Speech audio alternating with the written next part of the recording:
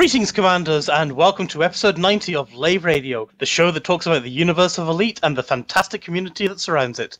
I'm your host with the lurgy, Edelweiss, otherwise known as Ben Moss Woodward, and joining me in the Orange Sidewinder this evening we have our Chief Bar Steward, Grant Psycho Cow Walcott. Hello. What are you again? Are you a librarian or something? Our late Chief show host. Archivist. Yeah, librarian. You're a librarian, basically, Colin. And anyway, Colin is here as well, who's otherwise known as Phoenix Defier. Hello, everybody. And what a lovely late-night show voice he has. If you wish, you can join us live. We're hanging out not at Lave Station, as per normal, but we're actually in Baker Hub, I believe it is. I've just tweeted it out and I can't remember already. Yes, we're in Baker Hub on DSO 6A, which is a lovely place with nice, it's got sun, it's got sand, and it's got some skimmers hanging around. Obviously, that's in the Elite Dangerous Horizons beta, but we are in open there. We're also in the ISE chat channel #Lave Radio on QuakeNet, and you can access that through the Lave Radio page. Also, through the show, you can tweet us on @Lave Radio with any questions, and we'll try to answer them towards the end of the show. So, let's crack on, because we've also got an exciting thing for this evening. We've got a lovely TeamSpeak channel here, but they can't talk at the moment because I've shut them all up. We have applied the restraining orders. So, until we free them, I think we'll just talk amongst ourselves for a bit. So, Grant, how's your week been? So yes, what was I doing last week? Well, I finished off the whole process of selling my grant's flat. It's now concluded and all done and dusted, and we can now move on with my existence, which is awesome. Also, thanks to my youngest son, is facing his sort of first Christmas without his big sister being here. He says his first comment was, "Oh no, I'm going to have to set an alarm to get up on Christmas morning," because she's normally so excited she wakes them all up. So it's going to be fun. He wanted a big proper Christmas decoration set up, so I was out shopping with him yesterday and ended up with a 4-foot tall inflatable lighty up penguin, which is such a big fan inside the damn thing to keep it inflated. It's ridiculous. And of course last week we had Educating Ed for the Hutton Truckers, and we did a big massive convoy with him and made him swear on air, which was brilliant. Actually, that was an awesome show. I loved that one. It was one of my favourites, especially making Ed drop the F-bomb live on not on Lave Radio, live on the Elite Dangerous channel. I'm sure he'll be forgiven. There's been an awful lot of... I mean, obviously, these things always have that polarising effect. There's always, for every 5 people that love it, there's going to be one person that hates it. And there was only one comment that I saw, which was all about, yes men and all this stuff, and why don't people just, give honest feedback? And you're like going, actually, mate, we were really kind of all having fun. It's just you're precluding yourself because you're so dead set against it that you're not able to come in and actually, this is the game I was explaining to my son tonight as well. It's a game where it's kind of like having Lego, and it sits there in the box and you can look at it for ages and nothing will happen until you actually start doing something. It's never going to be interesting. Lego in its own self is just bricks of plastic sitting there. So it's kind of like, here's a game that you can play, that you have to play at playing, or you have to work at playing, and that's not obviously going to be for everyone. But I think once you find that way of playing it that suits you, it becomes far more pleasant and enjoyable. However, that said, there is a hell of a lot more that could be in-game to make it even more fun. There is a hell of a lot of polishing that could be done, and I think his concerns in that particular posters were that these events and backslapping episodes tend to make for no change to the bits that need to change. But I don't agree with that. I think, Frontier are well aware of what needs to be done, what's going to go in, and they're working at it. We've just, it's a game, so play it and have fun, or don't play it, really is the sort of advice that I would give to people. If you're not having fun playing it, then it's maybe time to sort of sit back until something comes in that you can see a way of enjoying. I think I agree with that. It's, Elite Dangerous is very much your... It's a sandbox in almost the purest words. It's like, do what you want. You've got... What was their original catchphrase again? Something like... Blaze Your Own Trail. Yeah, I mean, if you think about it, that's what it's all about, isn't it? Yeah, when you think about the likes of Minecraft, you know, people could get into that game and, well, you know, you could explore, you could mine. There's not so much piracy, but you could kind of do that. But it's kind of it's a gaming tool, it's a play tool to play with, as opposed to a game that brings you in. So I think there's a degree of that, but I'm not being as cruel as to suggest that if you've got no imagination, then you're never going to enjoy it, so don't bother playing it. It's not for you. The game is for everybody, it really is. It's just a case of finding an in, something that makes you go, I really want to play that. And I can, I just think of the hilarity. Horizons has brought us, proper tears of laughter. That's what gaming's about. And if it makes you moan and swear, then you're probably playing a role that doesn't suit you. You should hear me exploring. It's kind of like Kevin Bloody Wilson's been let loose. We'll get onto that in a bit, but I've been doing a weird of exploring as well. Anyway, Colin, now that Grant stopped talking, how have you been this week? Well, this week in game, I have been mostly doing the exploration goal, and also looking at how to get the Google Cardboard to work with Horizons, which I'll probably be covering and showing off in Top Shift at some point in the near future. Apart from that, the miniatures game got a bit of a knockback a couple of weeks ago. I think I covered that. Obviously, I'm going to have to rewrite the rules for it, so I've been playtesting ideas on that one.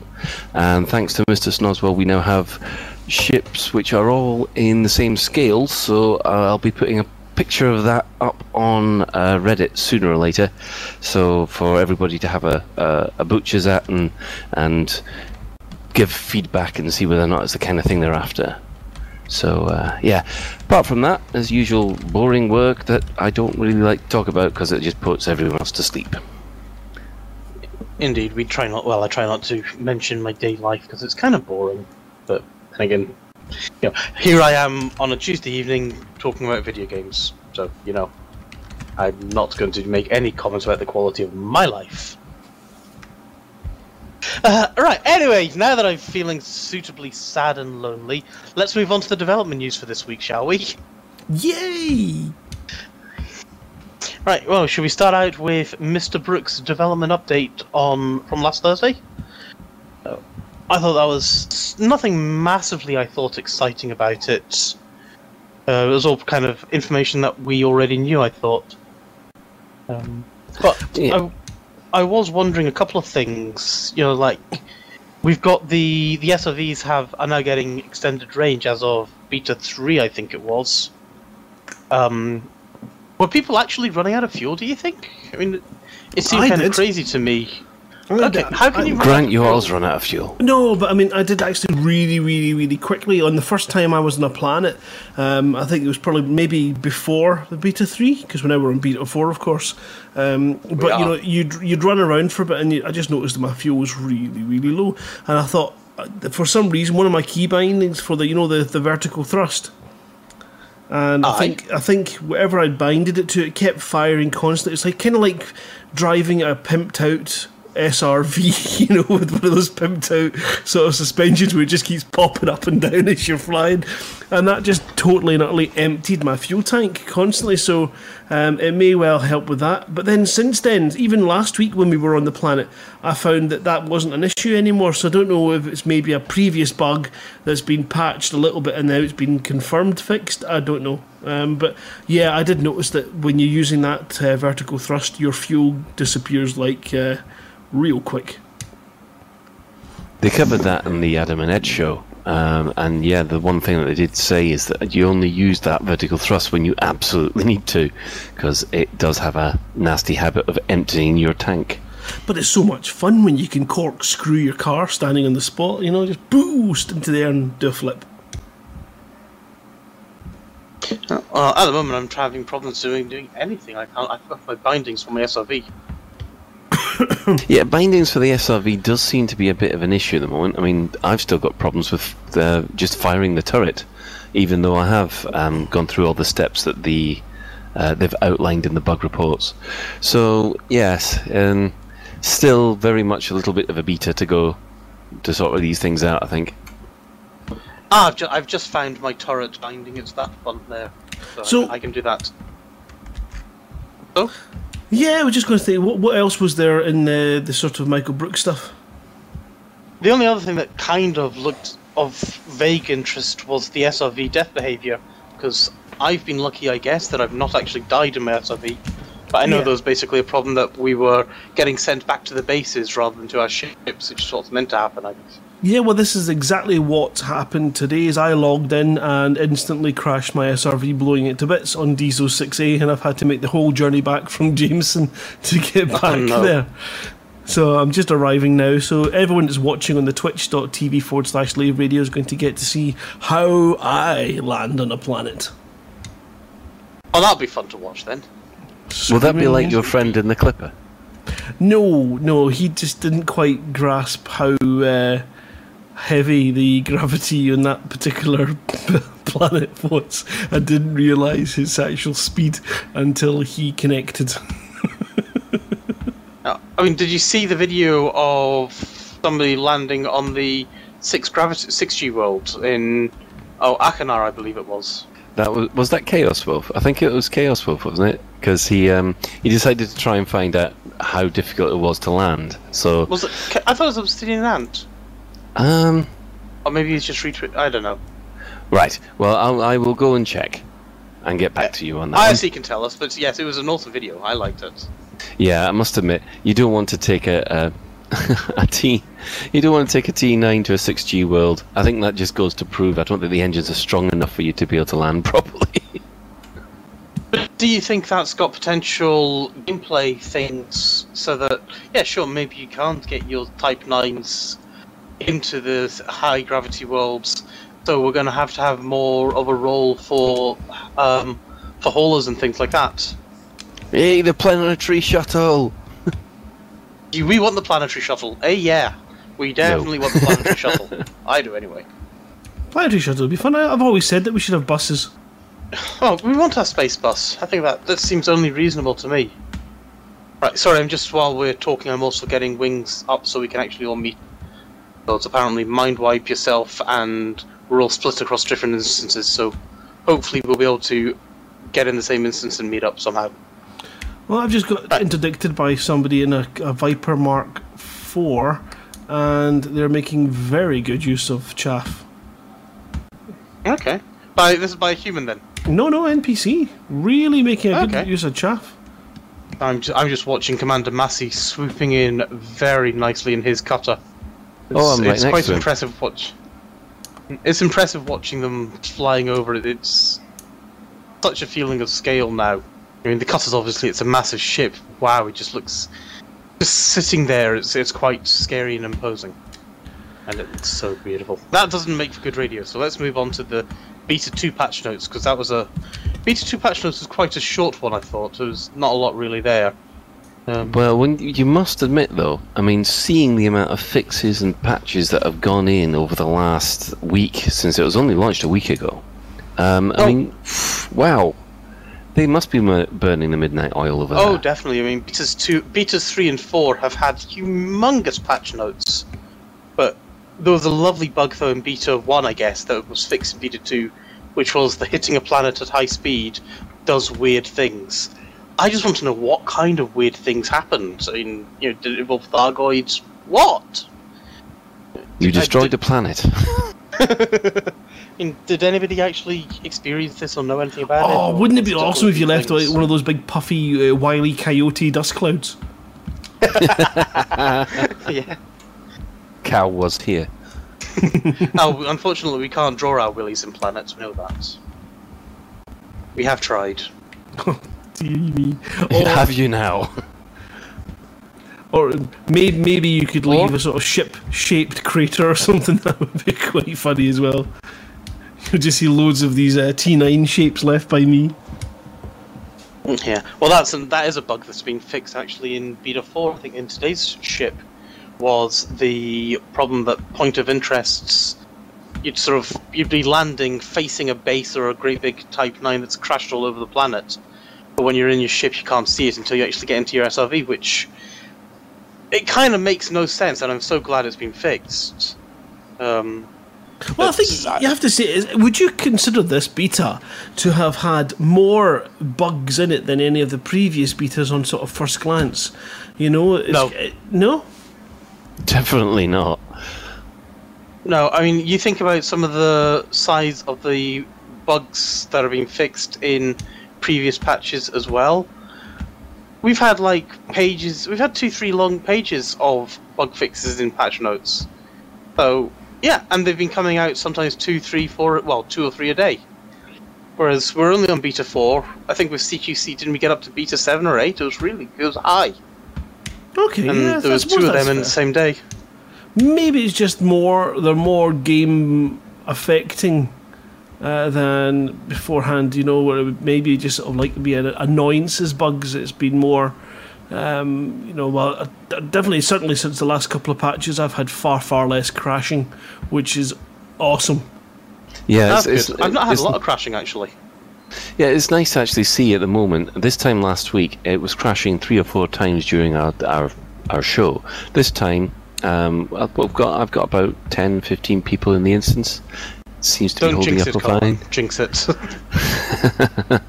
Actually, that's a good point. Though okay. So I'm driving towards Colin at full speed, and let's see if I can find him and not crash the game. Oh, you just vanished. Yes, I know my. And there's our beta testing for us. Did you just crash? I did. I jinxed the bugger, didn't I? Colin. Oh, I love that. That's brilliant. Thank you. Okay, so maybe there are a few problems still then. No, I can't again. I am going to do something which is probably not sensible, but there's a rather large rectangular building that looks like I can park my Cobra on top. Oh, I think that has to be done. I was going to say, Grant, if you want to try and join our instance, then that might make sense as well, because there's a lot of commanders here when they don't crash. Okay, so here we go. I'm coming into land, so if you're watching this in the Twitch stream, I am going to try and land on this building. I guess I might be making the journey back from Jamieson in a couple of minutes, but let's put the landing gear down. So yeah, you can tell it's a quiet Newsday week, can you? Yeah, well, we wait for Grant to land, going dee. Oh, it says unsuitable terrain. Oh, well, just try landing on it anyway, even if it is unsuitable. Like a glove. Oh, here's the thing that I don't get though is one of the notes from today's patch was hide role UI from Season 1 players. What's this role UI? Does anyone know? Well, that's when you're upside down and you got the self-writing, I thought. Yeah, a role UI. But it's spelled ROLE, not ROLL. Unless it's a typo. Yeah. I don't know about that. That's a bit strange. It is a bit strange. I couldn't quite figure out what that meant. I think one of the things, though, that they did add today, which I've not tested, but I'm quite looking forward to, is they've added mouse controls for buggy steering as well. Which, I mean, I've got my mouse working quite nicely eventually with my turret, which that took a lot more effort than I was expecting it to, but now that I've got it done, yeah, I don't know who this is. Who is this person? I can basically track on Commander Wu Ye and lock onto him and see everything he's doing, and it looks really nice, and it feels very FPS-like, I suppose. I just need to try and get my moving around whilst in turret mode to actually work, and not be totally gimped. I mean, I assume you guys have all tried the turrets, yes? Yeah, I've tried the turrets. I've not been able to yet, no. I mean, I've tried it. It's fine when you're just sitting there, but I find it very, very hard to control my turret whilst driving along, and it doesn't feel as easy as, say, driving. I mean, I think the best example of how to do a turret was in something like, I won't say Halo actually, where I think basically you drove your turret and your turret then steered your vehicle. That's always felt very natural to me, whereas our current drive around and maneuver is probably more accurate. It's bloody hard. Yeah, I mean, the problem that I had is that I actually wanted to guide my turret using the little mouse stick on the throttle of the X52, and for the life of me, I just couldn't get that to work, no matter what profile I used. So at the moment, I'm kind of using a kind of hybrid version of the X52 throttle and a mouse. And it seems to work, but it's not as intuitive as, say, Battlezone or some of the other vehicle stuff that we've had and things. No, I think it's one of these things where you're going to have to learn. Yeah, it's definitely a learning curve. And sorry, I'm just jumping over 2 commanders in their SRVs because I can. Because that's just awesome, and that's how we roll. That's definitely how you end up rolling. Yeah, somebody just drives it to me. I don't know if they meant to, but they did. Another thing that they added, which is a lovely little quality of life feature, is adding the ability to load cargo into your ship without docking. And I think that makes a lot of sense, because there's been a couple of times when I've been out scavenging, and obviously our SRVs can only have 2 tons of cargo on them. So it's just a case of now, instead of having to go through the whole process of getting into your docking bay, dumping it, go through the animation, in and out, and then go back and collect more, you can just say, please load my cargo, and it does it, which... It's a nice little quality of life thing, and I think it makes sense. But there was a lovely bug, well, this is the last one of the bugs that I found, which just made me smile, which is prevent tiny planets from having a combination of basins, large-scale deformation, Europa line, rifts and craters, having a depth greater than the radius of the planet itself. I love this idea of, like, a planet just being cut in half because of its craters or something. I think that would be awesome. Can you imagine flying through that? What if the planet kind of splits apart around you? I mean, it might not be very... I don't know how realistic it would be. I think it's one of those things... Mindwipe seems to be up in the air still. It's one of those things where you really don't want to have that kind of graphical nightmare of this endless crater just kind of, making it look crap. So I suppose these are things that just stop that kind of game breaking, immersion breaking. What the hell's wrong with that planet? We should definitely have, destroyed planets and bits with half the planet there that we can go on, because that could be awesome. That would be a lot of fun, wouldn't it? Just having these... But a gigantic floating crater in space does not a broken planet make. Is it Kronos in the new Star Treks that is basically a broken planet, or which one was it again? I have no idea. But there's one of the planets that in the new Star Treks where you've got like half the planet. Maybe it's one of the moons of Kronos actually, and then they've got like the debris from the rest of the moon spiraling in towards the planet, I guess. And it looked awesome. How realistic it was, I've got no idea, but it looked so cool. Oh, Romulus. Mindwipe is telling me it's Romulus, yes. So it's Romulus in Star Trek. I knew I recognised it from somewhere. But it did look so awesome. So anyway, should we move on to the newsletter 102? Which started out life with the minimum spec VR, which was also covered in a VR Focus magazine. So the minimum spec for VR, it's pretty damn hefty, though I'm not massively surprised by that. Needs Windows 7 or above, not a surprise. Windows has to be a 64-bit version of the OS, which was a wee bit controversial announcement that Frontier made a while back. It needs a blooming hefty CPU, though. It needs a i7 3770K quad-core CPU or better, and that apparently equates to an AMD FX 4350, again quad-core. 16 gigs of RAM, an NVIDIA GTX 980 with 4 gigs of graphical RAM or above. So I know quite a few people went off and bought the 970 recently for ED Horizons, and that kind of backfired on them, and I think Fozzer was saying that the 980 is £150 more than the 970. So that's a bloody good graphics card. Yeah, but the GTX 970, that is the minimum spec for the Oculus Rift. But Frontier are saying that they want the 980, apparently. I wouldn't. No, that's be for the Vive, surprised. though, isn't it? It might be for the Vive, but they're saying for VR. So Frontier are just saying for VR.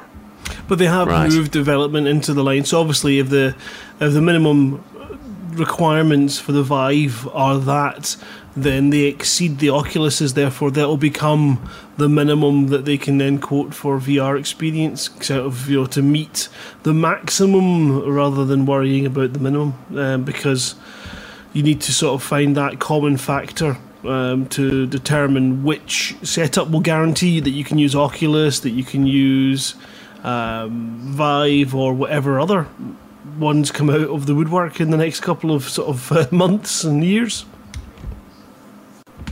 Yeah, well, the only thing that I can see from those required specs means that I'm not going to be getting any kind of VR headset apart from the Google Cardboard for quite some time.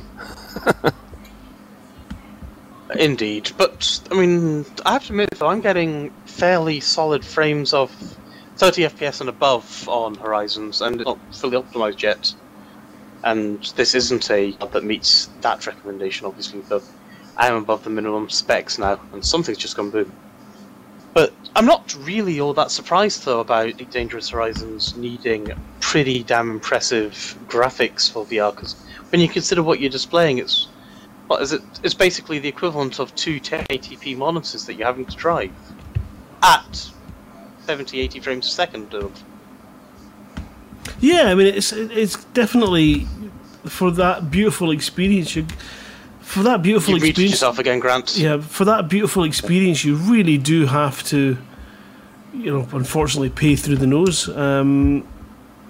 But that's going to be the price of having a card that can feed the hardware that it is. Obviously, over the next couple of years, the VR is going to come down. And I don't know about you guys. I don't know whether the interactive feature of gaming is going to make 3D and the virtual experience be more long-lived than Sky 3D, which has obviously now gone from having multiple channels to having one.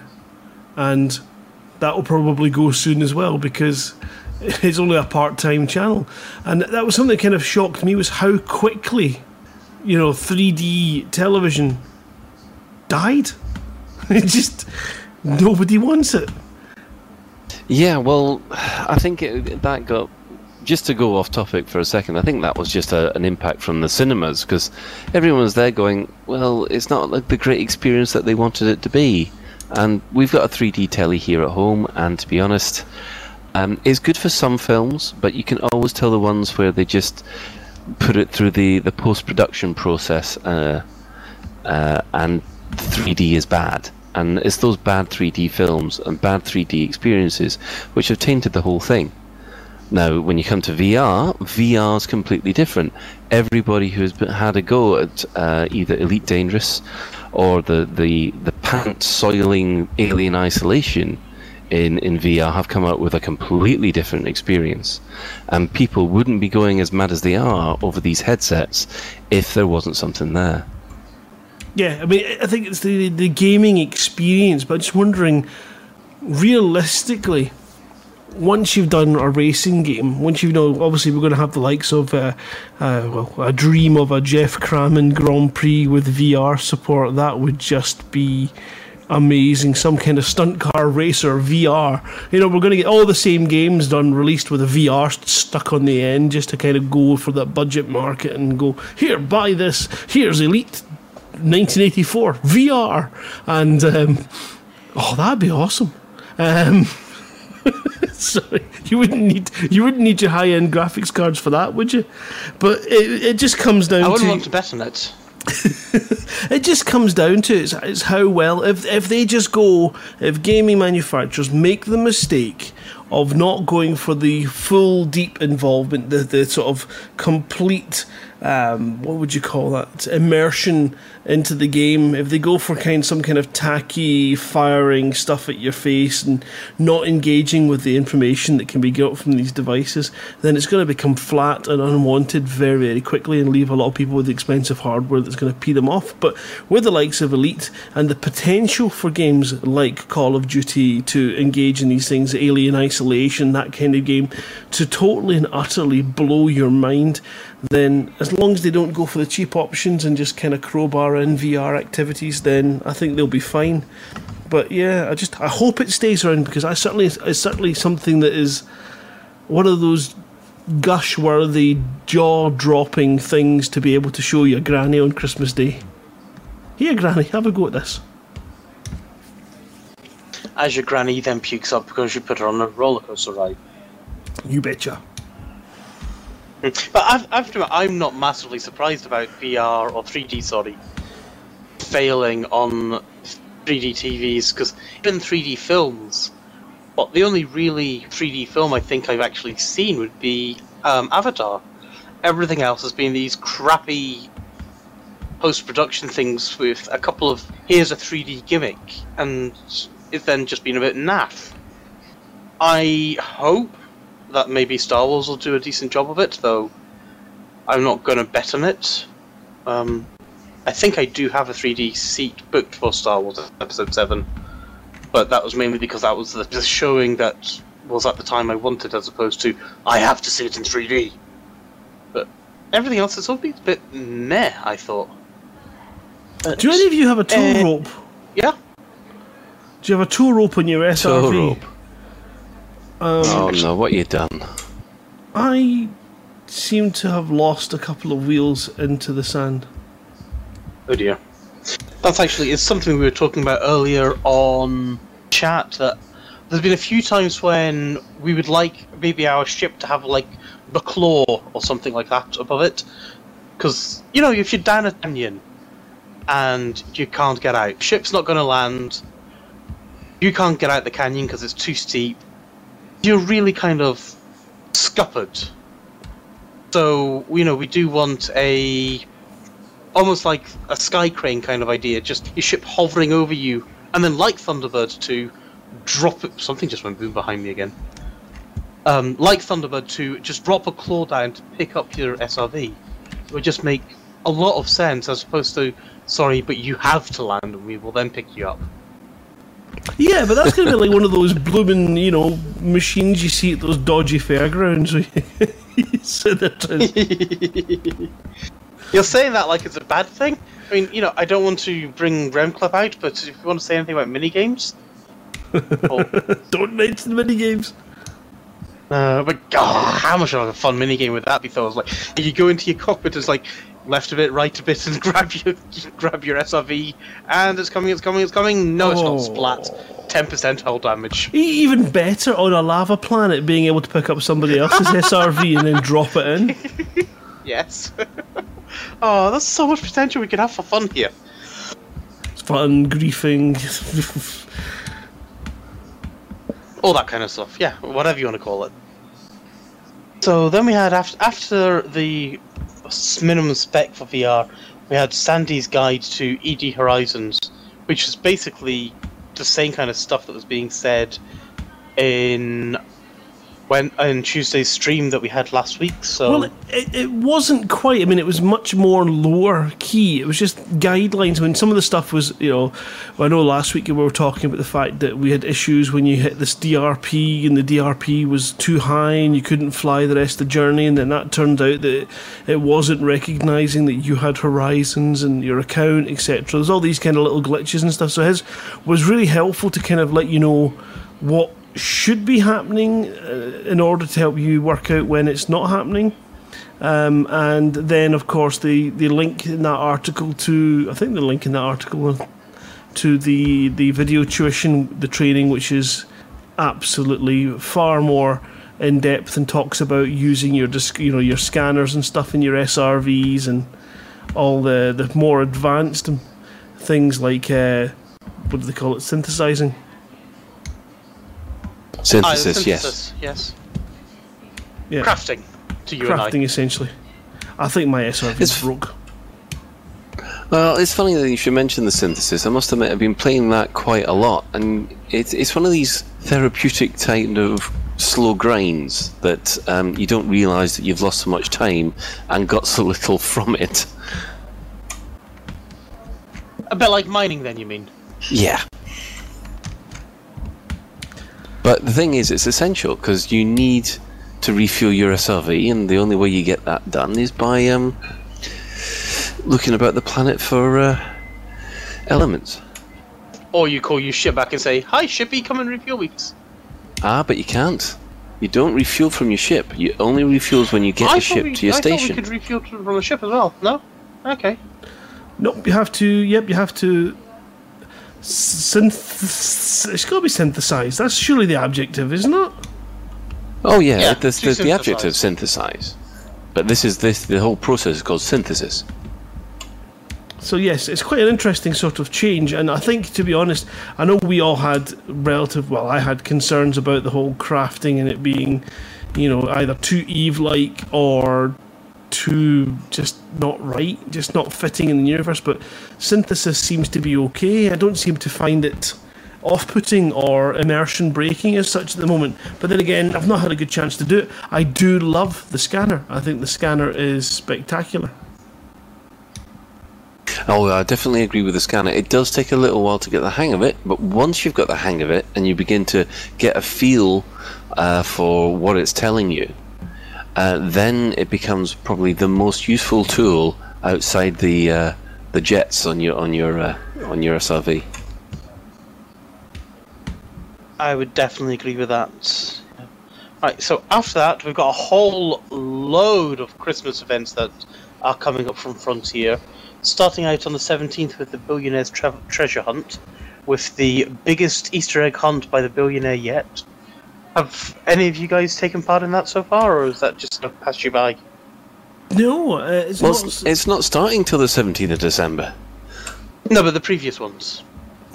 I'm not aware of those. I know I don't remember there being one, and I certainly didn't get to take a chance to take part of it. So I'm not sure if it's something that's maybe. I don't know if is it a Frontier run thing or is it a community run thing. I'm not sure. Well, you get the impression that this is definitely a community run thing. A Frontier run thing. Oh, hang on, coming in too fast. Right, that's what she said. It's just one of those situations then where it could be awesome. I know I've seen a lot of the bits and pieces coming up in the Christmas stuff that look amazing, but I wasn't aware of the Galactic Billionaire.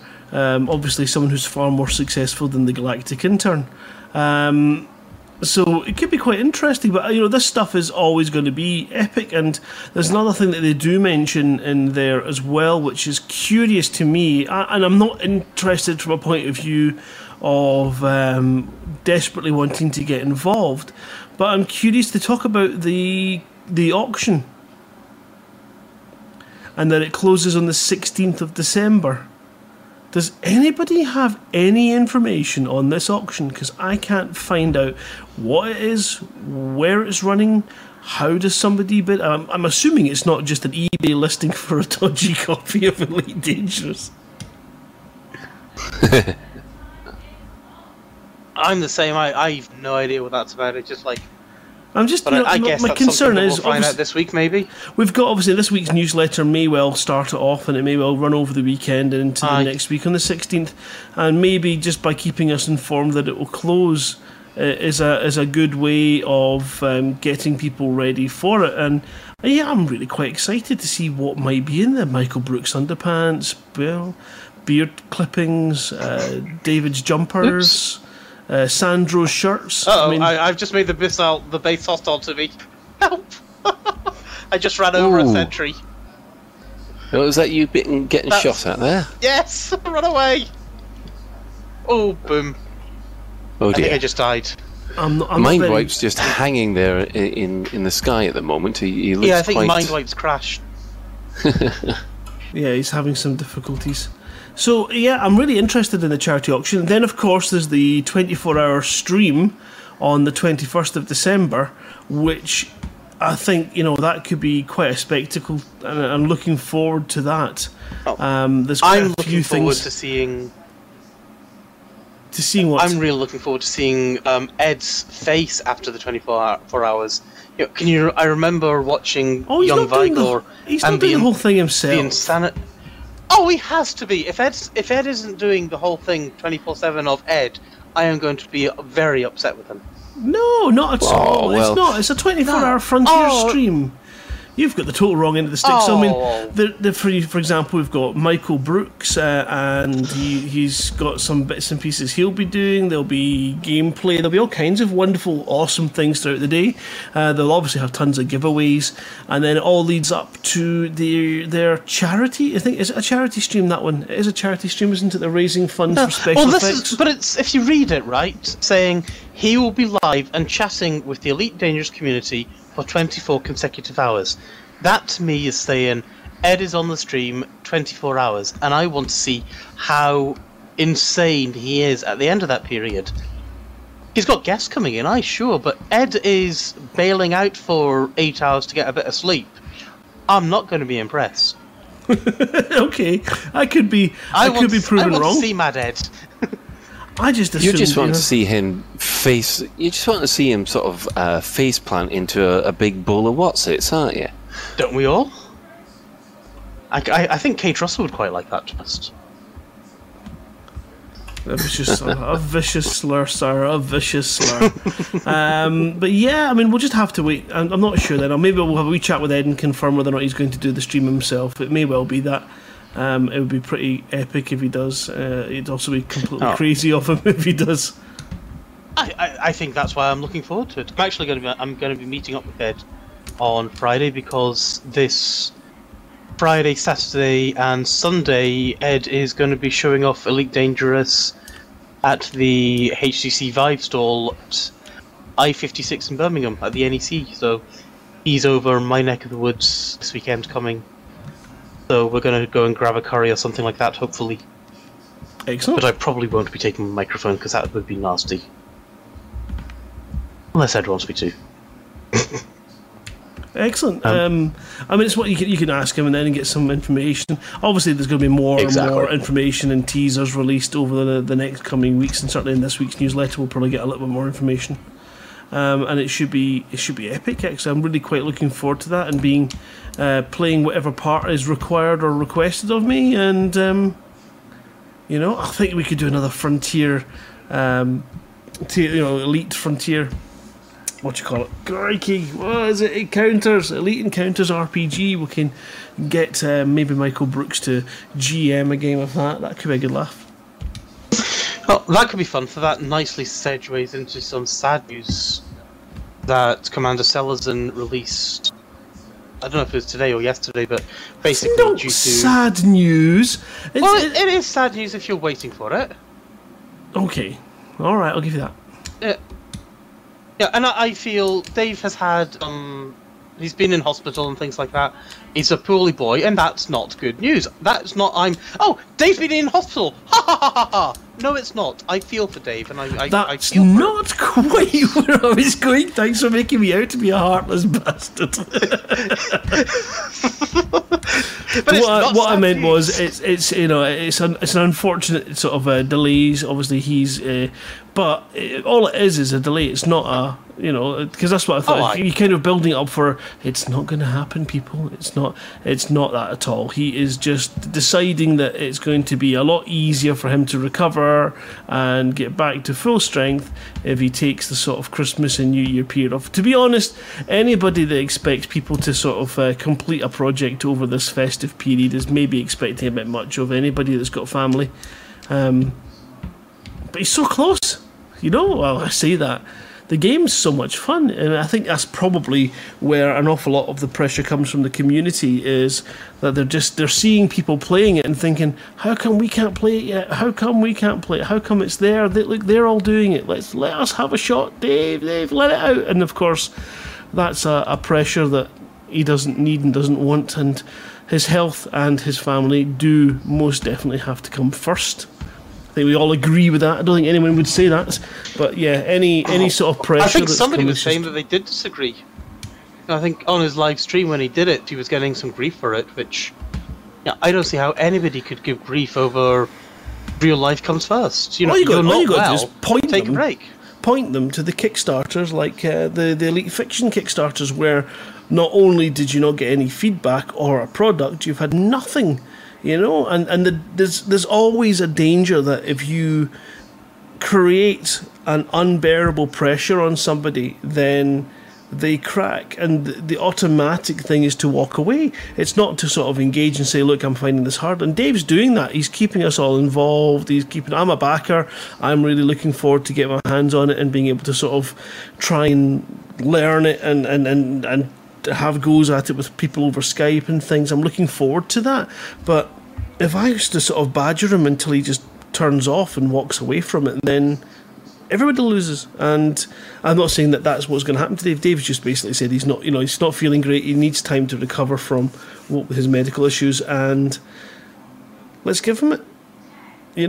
Because then we can get the product in good time, in his time, and it'll be his best that he can do. Otherwise, we end up with something that's either rushed or something that doesn't come at all. Give the guy a break. That all sounds exactly. But, I mean, I think. Well, we're seeing an anaconda now land here at this station, and that certainly puts your scale into perspective. How's the anaconda looking size-wise compared to the Cutran things then? Well, I'm just closing in on it now. It's Commander Baxter. He's just arrived in his massive anaconda, and yes,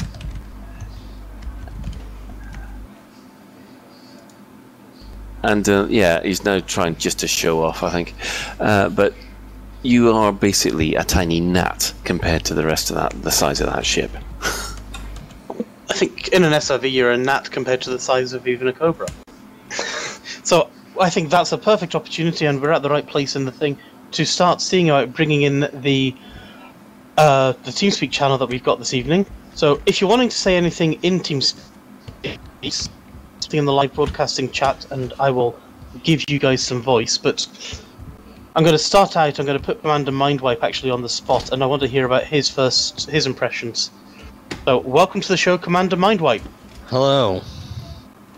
Can you hear obviously me? Yes, we can hear you, and you're obviously with us last week. But how's your week been? What's your impressions been so far? Well, finally, after getting the game working, after doing a hell of a lot of jiggery pokery with Visual C redistributions, uninstalling and reinstalling because of the 64-bit client, I finally got the game to work. And after that, it run quite smoothly. Actually, I enjoyed loading out to the landing on planets and stuff. Until today. Until today? Why? What's happened today? Well, today, for some reason, the client seems to want to actually suspend me mid-air, and everything seems to work. I can actually text people, I can actually move around the panels and stuff. I just can't move the ship.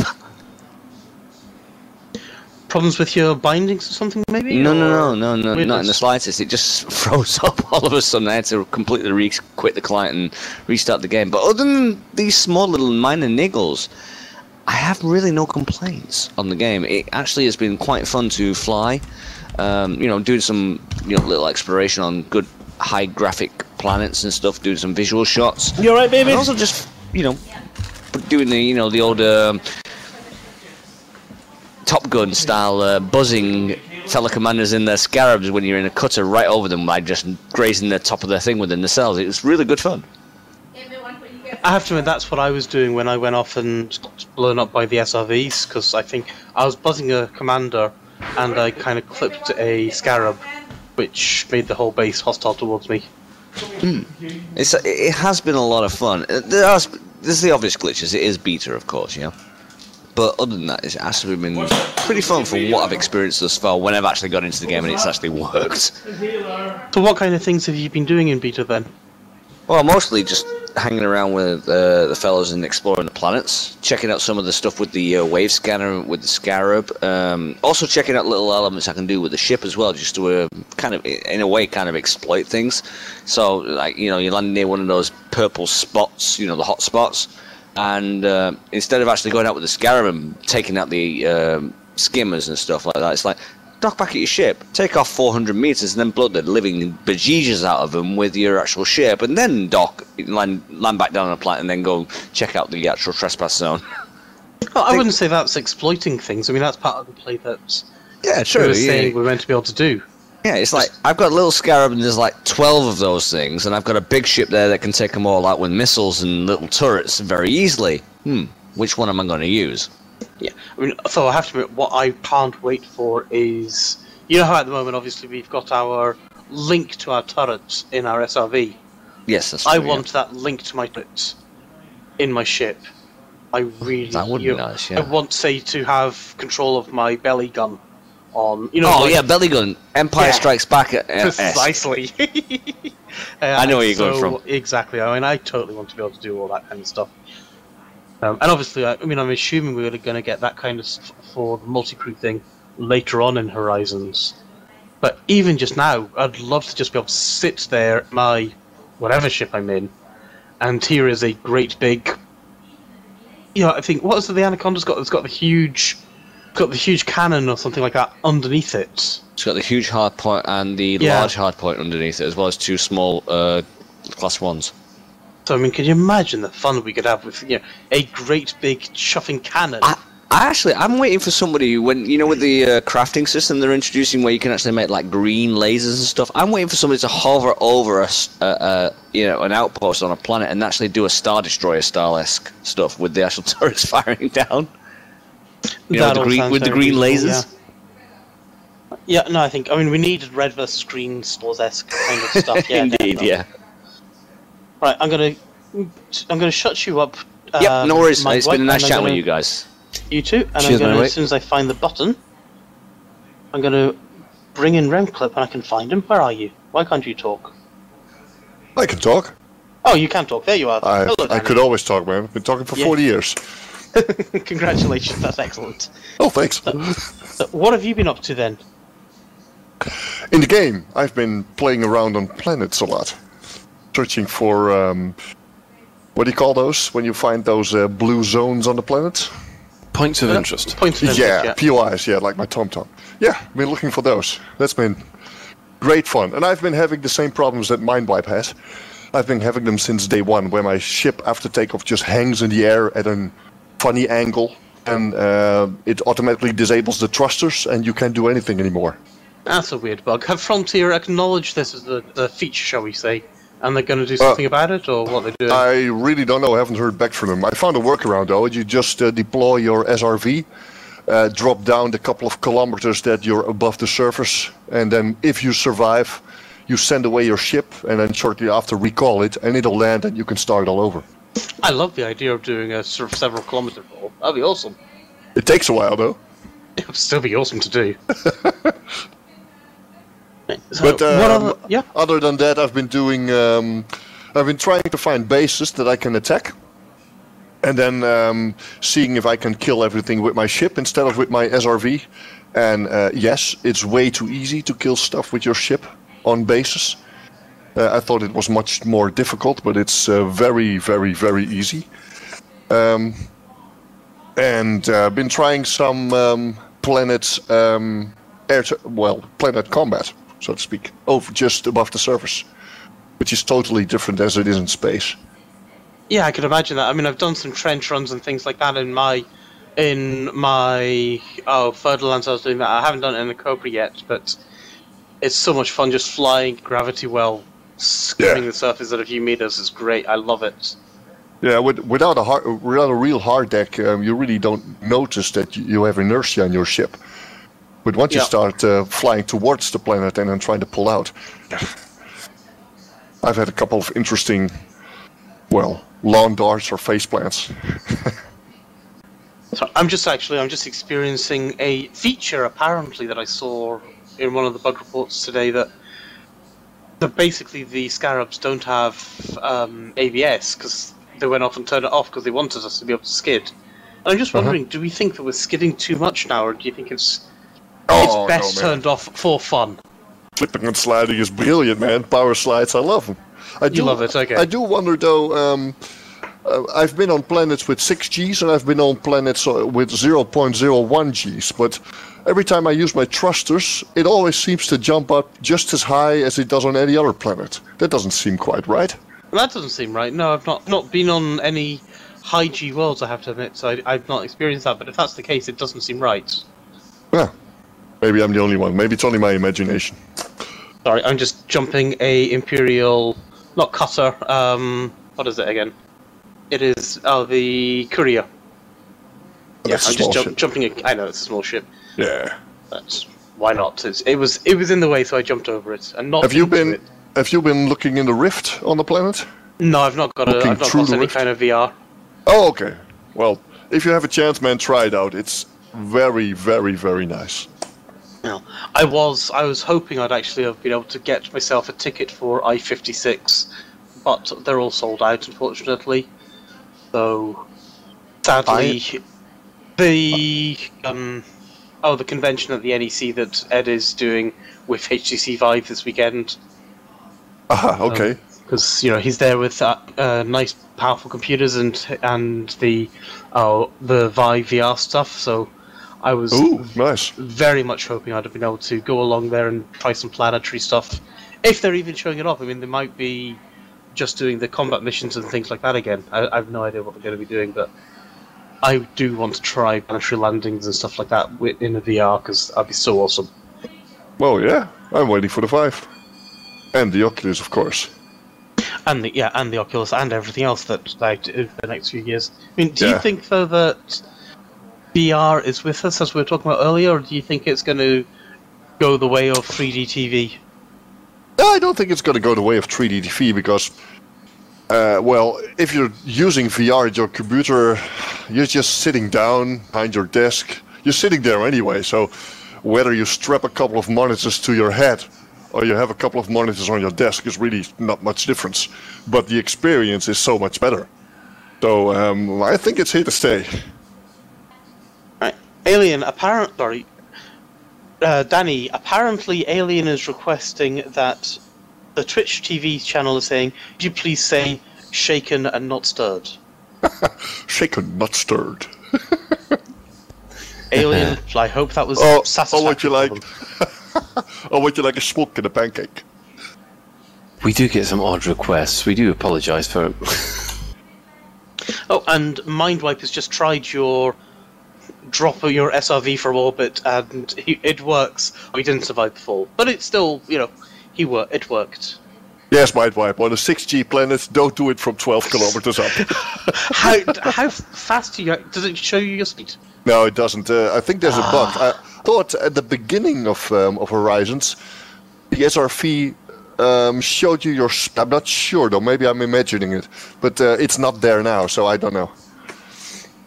Maybe it's only showing us our... Oh, when I've got the accelerator, I can see my speed in that. But it'd be nice if it showed you your... Yeah, on the HUD. Your speed, as opposed to how fast your wheels are turning. Yeah. Right, well, I'm going to bring Alien in now. So thank you very much for joining us, Danny. Cheers, Danny. And let's bring our lovely Alien in. Right. Hi, Alien, and welcome to the show. Hello. Do you want to tell us what things you've been up to? Hello. Hello, you can talk. So, Alien, what have you been up to in Horizons, or have you even been playing it? The other day we were doing some testing with Bang Tae-yun because he wants to set up racing with Hutton Orbital Truckers. So there was there was a few of us did some testing. We were testing racing across about 5 kilometers of a surface to see how quickly it would take us, which we did in about 3 minutes. We did some laps around station. At one point I got stuck upside down.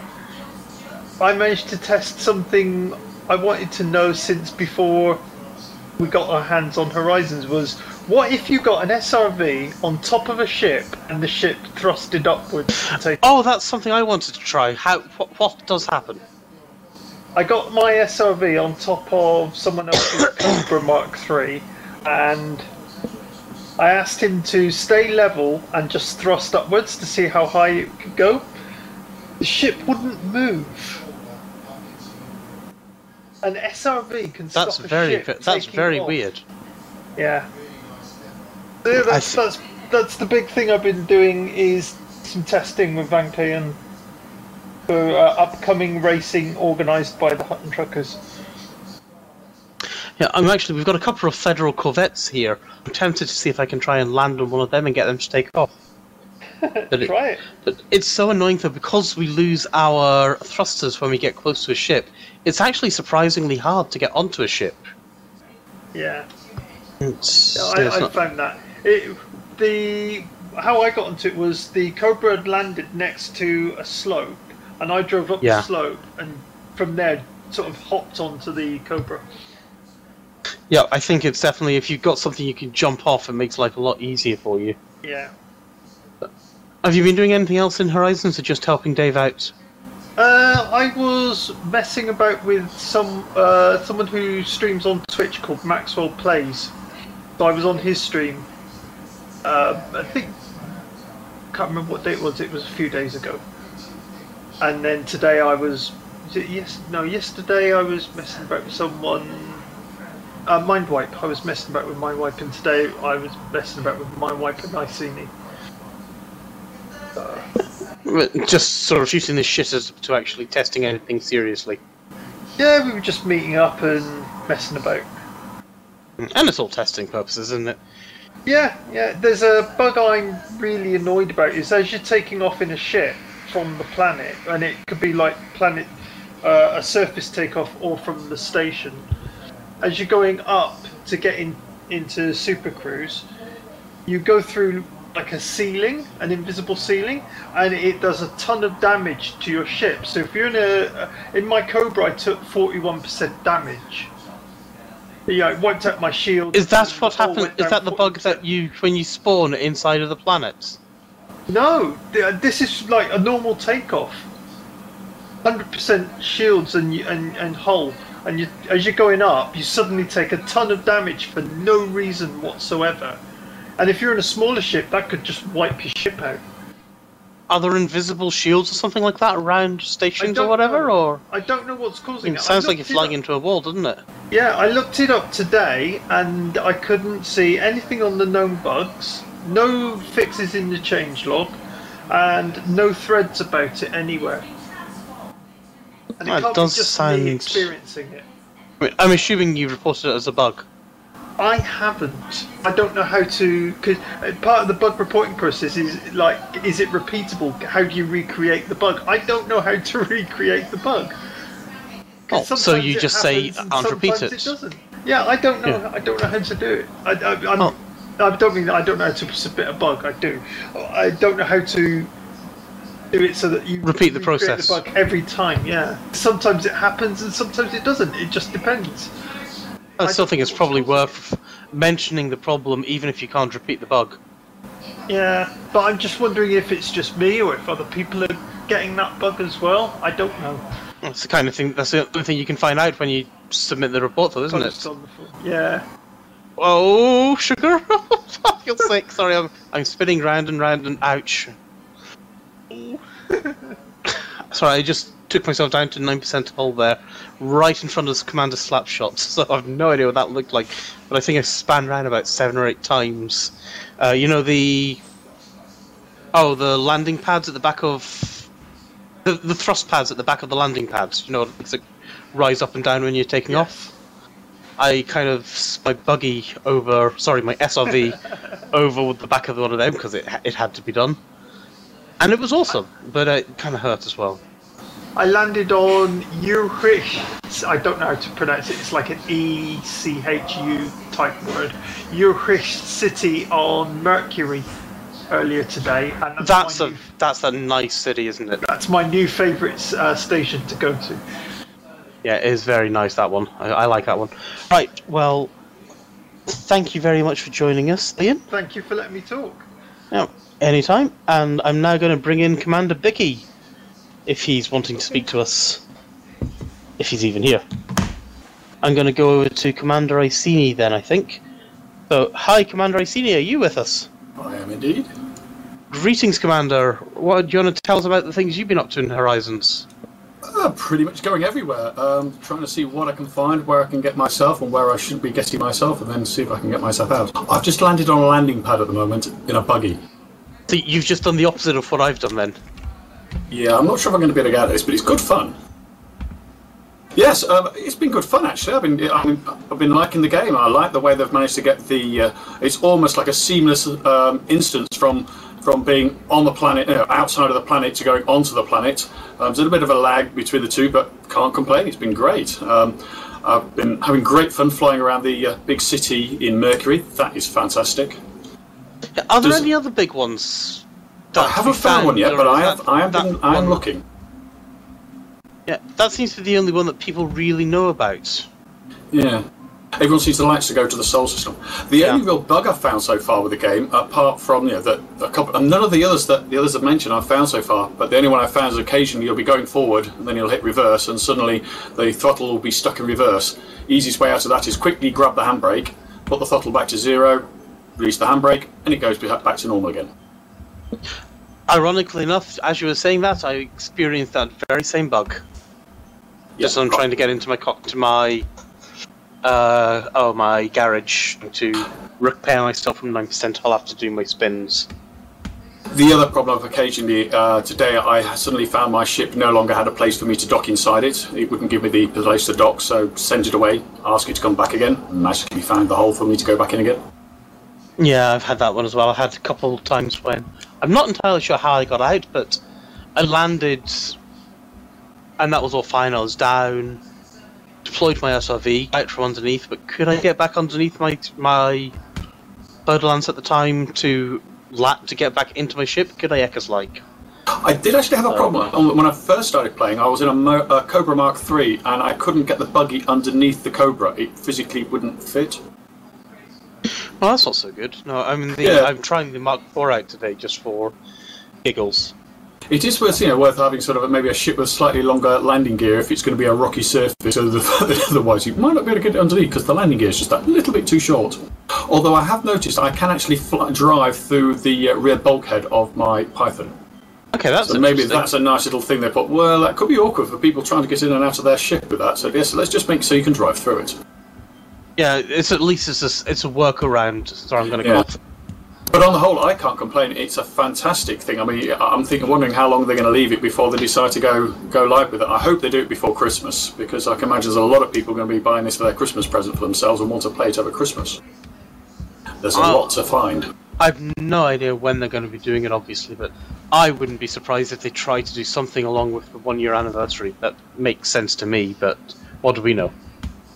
No, I know nothing, but others may know more. Yeah, this is where we need Crash to come along and say, I can tell you, but I can't. Yes. Yeah, just see if you can get NDA. See if you can get him to squirm a little bit, then you know you're close. Yes. Trick him into it.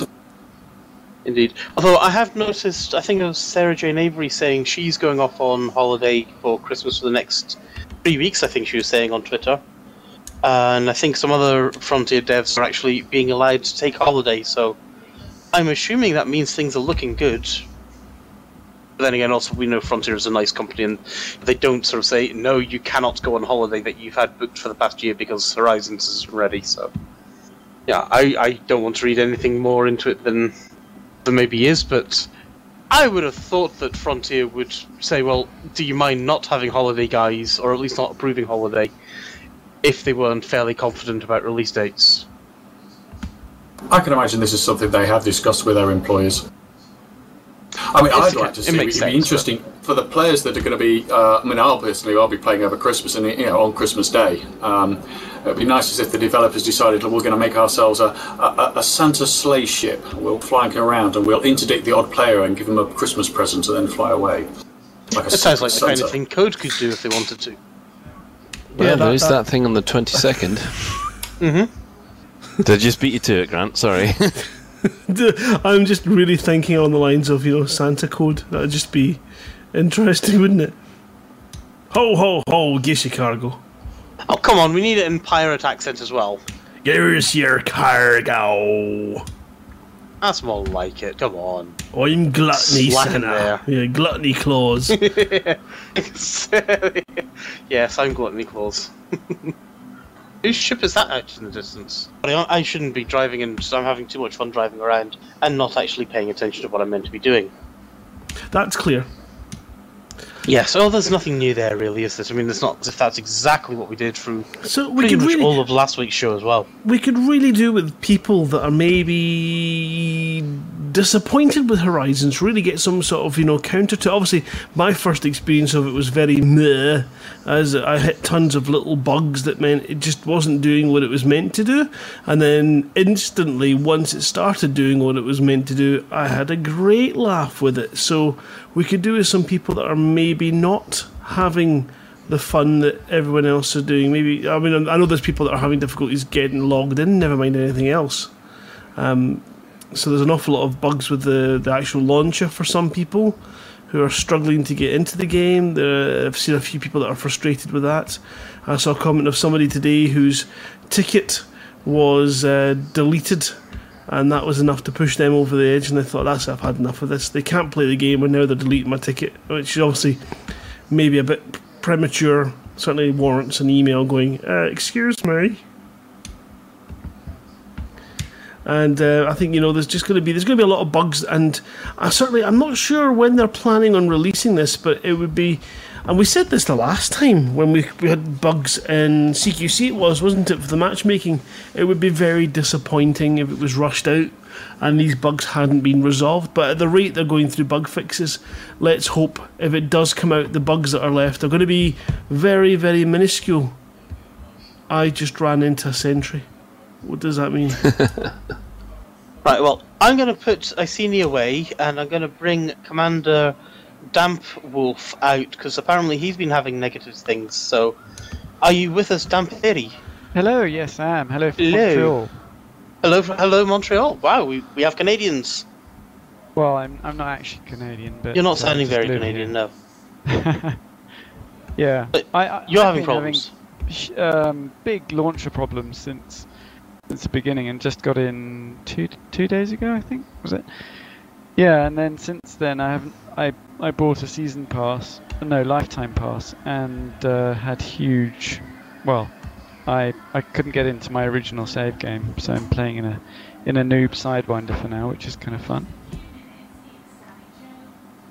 Well, I have to admit, I quite like the Noob Sidewinder. It's quite refreshing sometimes to be back in it, especially once you get it kitted out. I find it very interesting that that lots of NPCs that get generated are all around your level.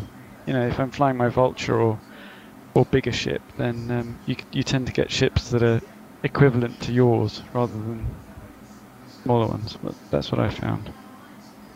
That's interesting. Have you been able to play Horizons at all? Yeah, I'm just on it now today actually, because I'm in a completely different account from my normal save game. So that's really strange. And have you had any sort of feedback from Frontier regarding it? Yeah, I've had new tickets, and the easiest way I've had to sort of poke them forwards is to ask the guys in the subreddit. Some of the Frontier guys then kind of go and rummage through the big pile of tickets and then find it, obviously, and they've been really, really cool about it. So that would be your advice, is if you have an issue with Frontier and you've tickets not being answered, is to maybe go on to the Reddit threads and try and see if you can shake another response and maybe get a slightly quicker response. Yeah, I suppose I assume there's a lot of people out there with really annoying, I suppose, my graphics card isn't working, or I've got a piece of sellotape stuck to the bottom of my mouse or something like that.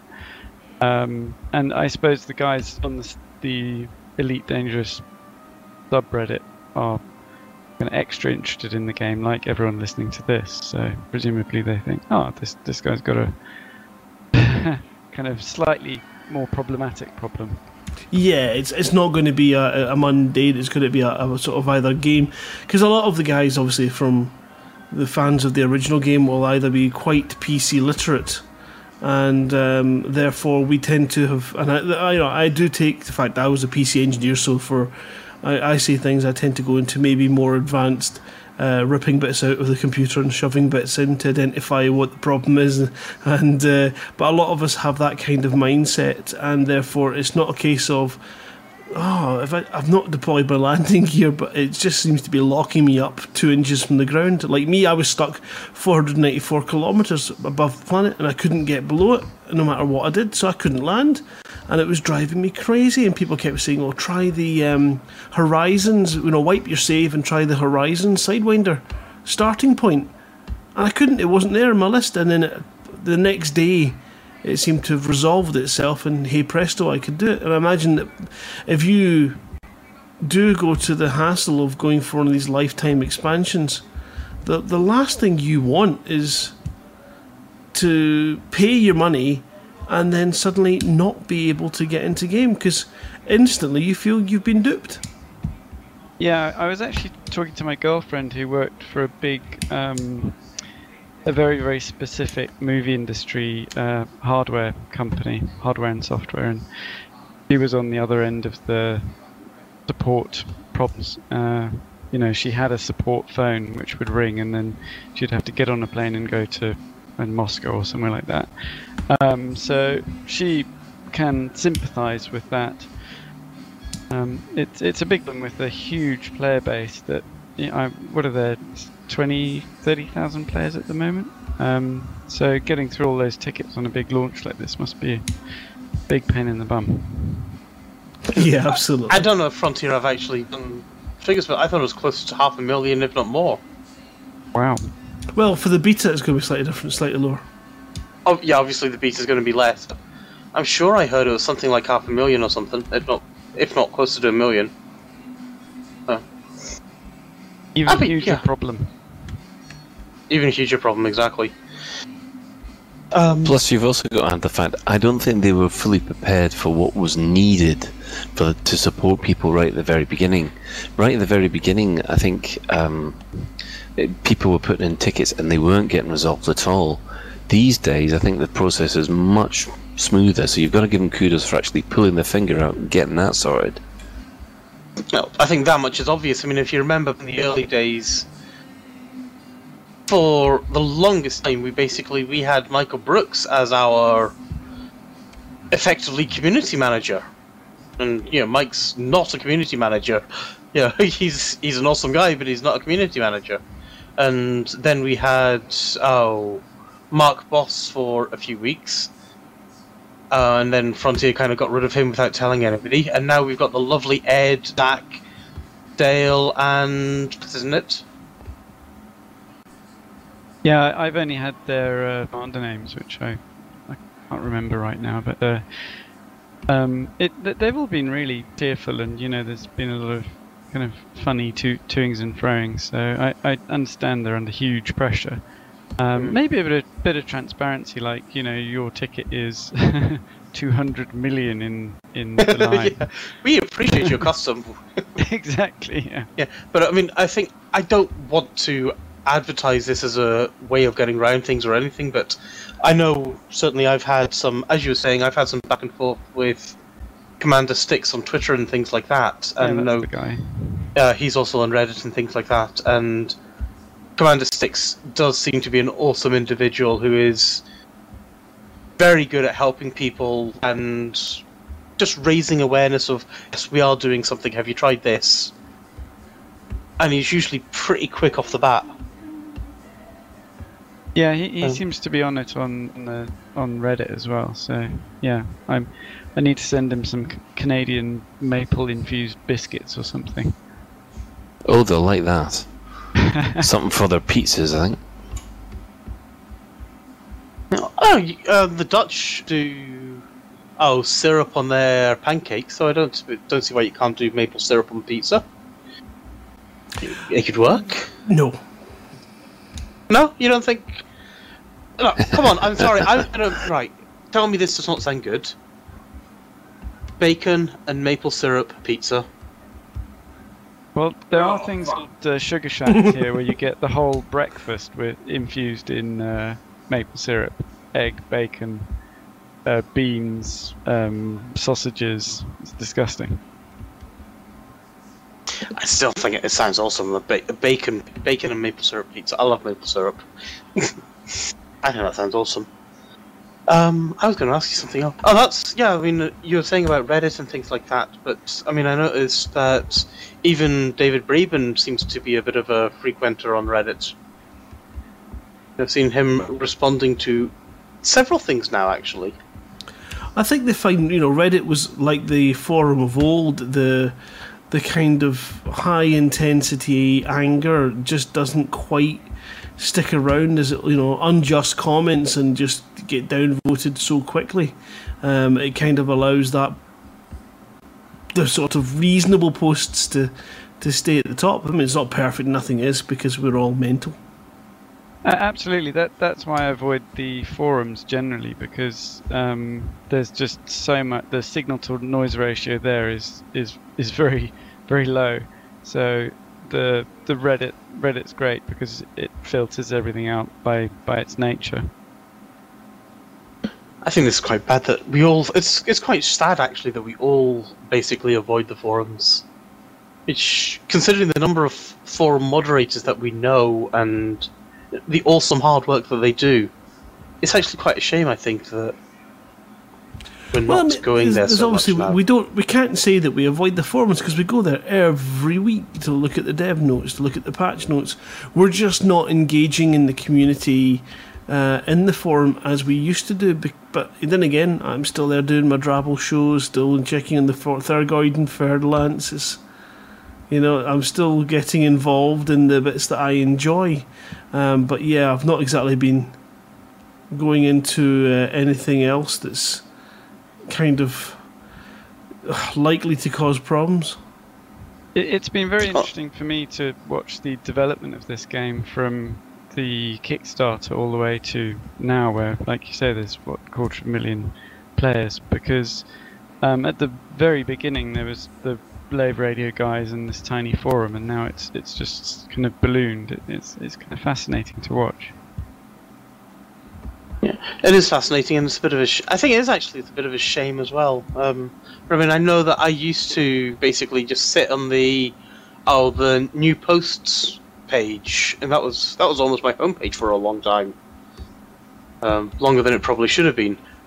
And now I very, very rarely will I actually just go and browse the forums for new posts, and I must be missing stuff, but it also means it's kept me a bit saner, I suppose, that there's less, as you say, there's less signal to noise there now.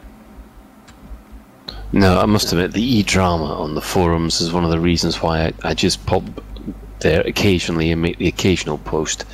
There does seem, especially, that if a developer or they make an announcement, there's normally about 50 to 60% of well done, congratulations, and then some vitriol that is just there thinking, are these people actually playing the game, or are they just there to stir it? I wouldn't be at all surprised if they were there to stir it, to be honest, which I think it's the nature of the internet. It is, sadly, isn't it? Yeah, unfortunately. Yeah, it's a shame, but it is one of these things. Alright, is anybody else wanting to say anything in the TeamSpeak channel, or should we move on to our next bits? Get on with it! Get on with it? That sounded like a Mr. Winard. Sorry, I'm just going to have to kick him. Did you? Good. Yes, I did. Don't do that, you'll only encourage him to come back. I know. Sorry, I should have been a kick ban, shouldn't I? So yeah, what's our next bit, Ben? What are we covering now? So, next up is the Elite Dangerous only community goal, which I think that's quite interesting. The fact they're doing a beer only community goal, but I don't quite get why they're doing it. Well, to tell you the truth, I think they want to test out community goals which involve planetary landings. I mean, obviously you can't test a community goal with planetary landings in the present game, these things have to be tested. Seems reasonable enough. Have you done anything in it yourself? No, I'm afraid that my time has been split into learning how to drive the buggy but doing the SRV. Okay, right, fine. I'll go take another whiskey. Between driving the SRV and also doing the Lave community goal in the live game, that live game thing that we all used to play. I have to admit, I've actually been doing very much the same as you there.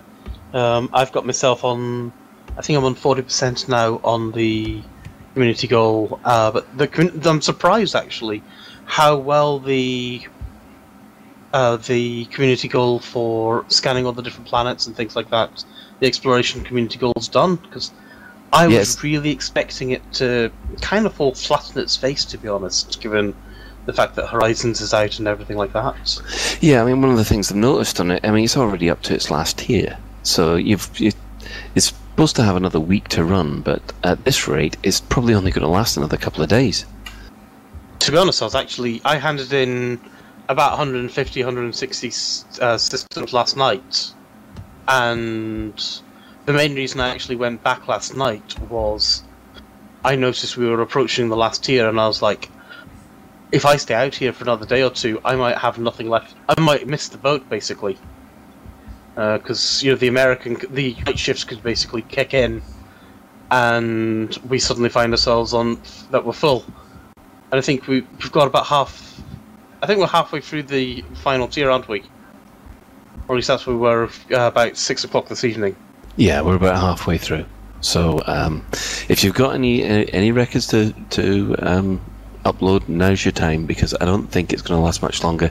It's only going to take a couple of people coming back from Sagittarius A to just completely clear it. So I know some people that are coming in from many light years out to hand in for this CG, and I was like, well, you better get a move on, because there ain't a lot of time left, I suspect. But it's nice money for it, actually, which is quite pleasantly surprised. I think even though I'm on the top 40%, it's still a cool 5 million. Which is always going to come in very handy. But have you been doing any of this, Grant? No. He's been too busy with the Hutton Truckers, for goodness sake. Give the guy a break. Yeah, we'll come on to that in a second as well, with the Hutton Truckers and what we've been up to this last week with Educating Ed and some other news about the Hutton Truckers and what we've managed to achieve, which is ironic.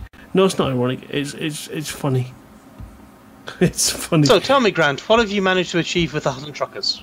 Well, apart from the big massive convoy with Educating Ed, which was brilliant, and I have to say, I do acknowledge the fact that Hutton Run was a different beast than these large-scale convoys, because the Hutton Run gave us an awful lot of time to give people chat and music played and shout-outs and stuff, but when it comes to the convoys like that, it is chaos. It is quick, jump, now, pirates, run, quick, jump, oh no, the convoy lead's been taken out and chased out by pirates, right, next, decoy guy, jump in, you run the convoy, right, get us out of here, and it's chaotic, and it doesn't give you a real chance to really kind of give people that wonderful shout out that we used to be able to do. We'll find some way of doing it again, it's slightly different. And of course, poor Ed was picked by pirates who made him their priority target, and they did brilliantly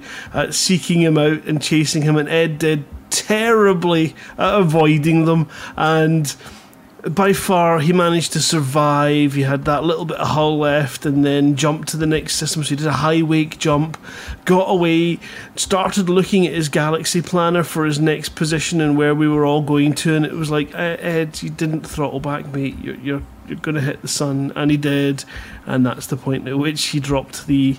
And then he swore. He said a big bad word. And it was brilliant because it just shows you how intense that gameplay is. And I know a lot of people that do it enjoy it and they love it. And we have our wing leads and we have our the guys that are down in the wings, and we try and encourage communication, and we need to work on it. We need to refine it a little bit more and try and make it much more social than it is, because it's a little bit, you're in a wing on your own with 4 people and they don't talk to you. You don't get that experience other than you're listening to the radio, so you've got the excitement coming through and you are part of it, but you're not getting the shout outs unless your wing leader gives you a shout out. And then so we need to work on refining these things a little bit, and I didn't get the opportunity to jump down the wings and have a chat to people in those wings and see how they're going like we do normally. But the whole thing was great. Ed getting destroyed countless times. The highlight for me was he was surrounded by 7 pirate ships. We had Fer-de-Lances, there was Pythons, there was Anacondas, and they were all on his screen, guns and hardpoints pointing at him. And he goes, right, hold on a second, mutes the stream and comes to us in TeamSpeak and goes, aim for the middle guy. We're going to take him out. That's all we're going to do. Just aim for him. As long as we take him out, then get out of here, we're fine. And sure enough, Ed died. We managed to blow up that poor middle guy, creating this incident. And yeah, at the end, we all reached the destination. We unloaded the glue. I was there in my Orca. Unfortunately, due to alt-tabbing and doing things, I ended up with my cargo hatch faulty and couldn't actually drop my cargo for people to scoop. And Mr. Winard, being the helpful soul he was, offered to ram and bump it out. At the same point, I reboot my systems, ending up with him destroying me, and then very shortly in the blast from my ship, destroying him. It was great fun. But the other thing that we've been working on with Hutton Truckers is obviously we've been working hard to secure all the stations in Alpha Centauri, which we have now completed. We were then looking at the next stage, which is to try and expand out into another system, hopefully one with an Orbis or a Coriolis. That would have been brilliant. Unfortunately, we got to the expansion state on Friday or Saturday. So I spent Sunday running missions to try and boost our influence in Alpha Centauri, and then to try and speed the cooldown up a little bit and get us into the expansion state, at which point we then started exploring as many systems in a 30-year light year bubble around from Alpha Centauri, trying to see where the Hutton Truckers faction would appear. So you would find that there would be somewhere with maybe 1% influence. You'd find a system with 1% influence for the Hutton Truckers, and then we could start doing missions there in order to boost our influence to a point of civil war, and then take over the world. And then find them that location and start boosting missions, bringing trade data. Well, I know you can't do that because that boosts the holding faction. So you've got to do specific missions and undermine the lead faction to bring their percentage down, and do all the missions to the Hutton Truckers to bring their percentage up. Avoid taking out Hutton Trucker targets and all these kind of things to boost the influence, spark a civil war. And the particular system we're in only has one more station in it. It's not a bloomin' Coriolis. No, it's another outpost. Typical. And once we get them into a civil war, it's then fight the battle, tip the balance, take the station, take the system, and again, rinse and repeat. Start bolstering it up, get it into a boom state, start it going through those different things. Lockdown, boom state, expansion. What's the other one? There's another one in between. And you've got to try and do particular missions to help yourself break out of those modes to move on. And then obviously once we hit expansion, we start hunting again in the next 30-year light bubble from those systems to try and see where the Hutton Truckers do, try and get into the likes of a decent system like Barnard's Star, and then it gets a bit more serious. At the moment, the current system we are in is not particularly problematic, I don't think, for anybody in game. It's WISE 0855-0714. Now, I know that TOC, that's like what are they called? The Order of Chaos, is it? Or that's them, the Order of Chaos. The Order of Chaos. They are struggling greatly with this particular thing because their system was quite heavily undermined in the smuggling, which is a shame. So if you have some spare time to go and help them out expanding and controlling their system, I'm sure they would appreciate it. But just be wary if you are moving into a player-controlled area. Not from the point of view of you can, you're going to get ganked or anything like that, but just be wary that if you do go into these systems and there is a controlling faction that's a player faction, you might want to either support them, and if they're in a particular job, just check and see if they've got a website or a forum page and see if you can help. It's one of these things where it may not be the most profitable thing, but it certainly would be appreciated. And then, of course, you've got a group of people that will be interested in helping you out. And I think groups need to group together and help each other expand until we get to the point where we're powers, and then it's war. Then it's war. Then it becomes unsociable. Then it becomes, aha, you're in my space, I destroy you. And that's obviously where we want to see. We want to see the next bit. We want to see how much do you have to expand by to become a power, and how that then happens. That's the next mechanism, I think. So at the moment, we're looking at expanding into Wise, controlling that system, taking it over, and then looking to our next target. And we do have our Hot Pit team, which are the political team that are constantly running and keeping an eye on all of these particular missions. We're collecting the data. They're going to make their findings public. We're going to try and refine them to give guides to smaller groups that are struggling to do this. But so far, I have to say, so good. The guys are really knocking it out the park, and yeah, onward to Lave. Well, I mean, you were saying about supporting other communities, groups in their own system. Is there any way to know that a particular faction is a player-run faction as opposed to a NPC-run faction? It's very difficult because they're obviously so embedded in-game that it's to try and avoid them sticking out like Big Bob's Burgers faction, or Betsy's Boo-Boos, or any. I'm trying not to be rude, but it's very difficult at first to tell. The only way you're going to do that is by having a look on the forums and seeing if there is any mention of it, or if they have their own website. Obviously, Hut and Orbital Truckers is kind of obvious because we've been terribly vocal, but in the likes of it's Codes, only obvious to us, not maybe to I'm surprised sometimes when I'm talking to people on IRC and things where the likes of Radio Sidewinder or Lave Radio or Hut and Orbital Radio, it's all new to them, and they're like, wow, there's radio stations about this game? Awesome! Oh yes, I know it's not an ideal coverage, because you look at it going for a while. The percentage of players in game. Obviously, when it was the alpha, there was nothing else. We had to make our own entertainment, which is where an awful lot of this stuff has come from. Is us generating our own content, having a chat. Lave Radio was an amazing resource because they allowed us not to have to read.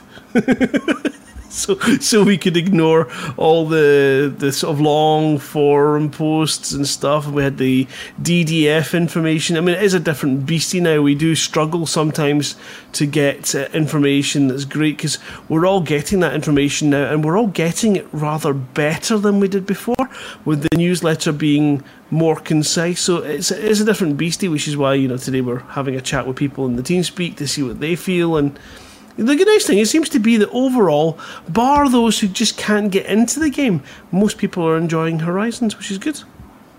Yeah, I think that seems very reasonable. Do you think we could cope with 400,000 emails a week saying, no, I disagree with what you said in the station, you guys are a bunch of idiots?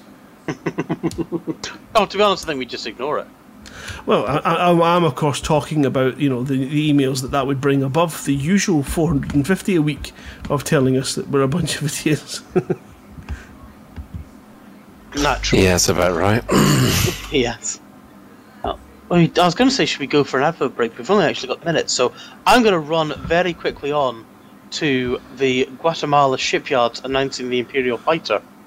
But we all know, and this was announced a while ago, that the Imperial Fighter is coming in CQC, and we can play with that in the since the 1.5 beta.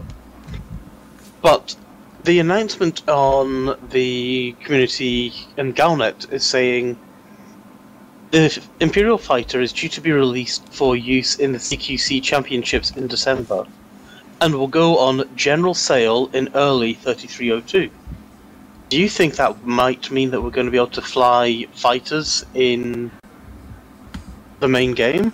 It definitely sounds like we're going to be able to get that fighter. And I tell you what, I have flown that in CQC, and it makes the Condor look slow.